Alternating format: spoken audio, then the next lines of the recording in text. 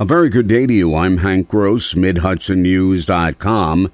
It's Tuesday, July 19th. The news today brought to you by the Galleria at Crystal Run.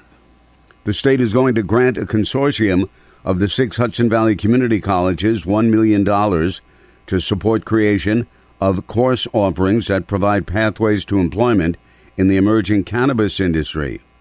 Orange County Community College is lead in the regional effort, with college president Dr. Christine Young saying it will start from the ground up.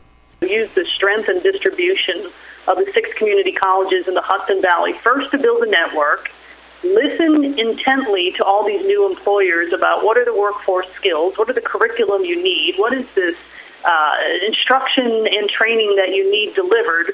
Then we're going to build that curriculum using the strengths of the different community colleges. Participating in the regional effort will be Ulster County Community College, Dutchess Community College, Orange County Community College, Rockland Community College, Sullivan Community College, and Westchester County Community College. Dr. Darrell Wheeler says he's exhilarated and humbled to start his new job as president of SUNY New Paltz. He took over from Dr. Donald Christian, who retired after serving the school for several years. He started yesterday. He said in the remaining weeks of the summer, he's looking forward to meeting with many of the staff, faculty, and students when they return to campus for the start of classes.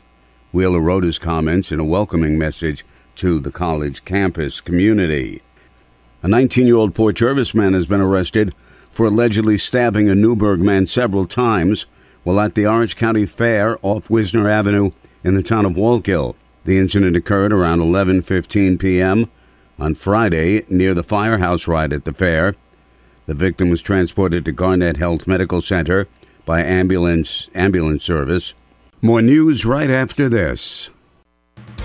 Find over 100 retailers allowing you to spend hours shopping safely at the Galleria at Crystal Run. Enjoy the big brands and the diverse selection of family-owned stores all in one location. The Galleria at Crystal Run offers dining options for everyone with Fuji 110 Grill, Allen's Mediterranean Grill, and Peru Cuisine. Discover the Mid-Hudson Valley's premier shopping, dining, and entertainment destination, the Galleria at Crystal Run. For more information, follow us on Instagram, Facebook, or visit GalleriaCrystalRun.com. A subsequent investigation by Detective Robert Reed resulted in the arrest of Raymond Austin, who was charged with 2 counts of assault. He was arraigned and remanded to the Orange County Jail in lieu of $5,000 cash bail or $10,000 bond pending a future court appearance. Ulster County Executive Pat Ryan, State Senator Michelle Hinchey, and Assemblyman Kevin Cahill have called on the State Public Service Commission not to approve the rate increase request from Hudson Valley Water Company last month. The officials also asked the PSC to require compliance with the agency's recommendations that have yet to be fulfilled from a 2020 investigation. The request proposed by the 3 officials was coordinated by the Public Utility Law Project and based on conversations with constituents. If Ulster County Executive Patrick Ryan wins the special congressional race next month for the 19th district seat vacated by Lieutenant Governor Antonio Delgado, 3 Democrats will be vying for the county's top job.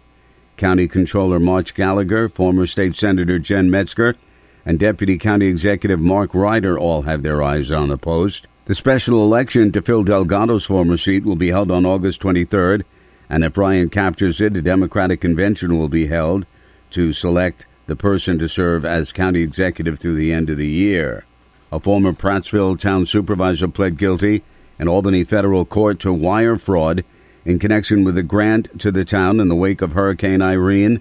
In pleading guilty, 45-year-old Corey O'Hara admitted that between 2013 and 2015, he obtained false invoices from a Pratt-based modular home business, Moore's Homes, purporting to reflect construction work performed on O'Hara's automotive garage, O'Hara's service station, which Moore's Homes did not perform. O'Hara, who was town supervisor at the time, then submitted false invoices and checks to Prattville and the State Housing Trust Fund Corporation to fraudulently obtain $25,000 in grant proceeds under the New York Main Street program. I'm Hank Gross, MidHudsonNews.com. The news today brought to you by the Galleria at Crystal Run.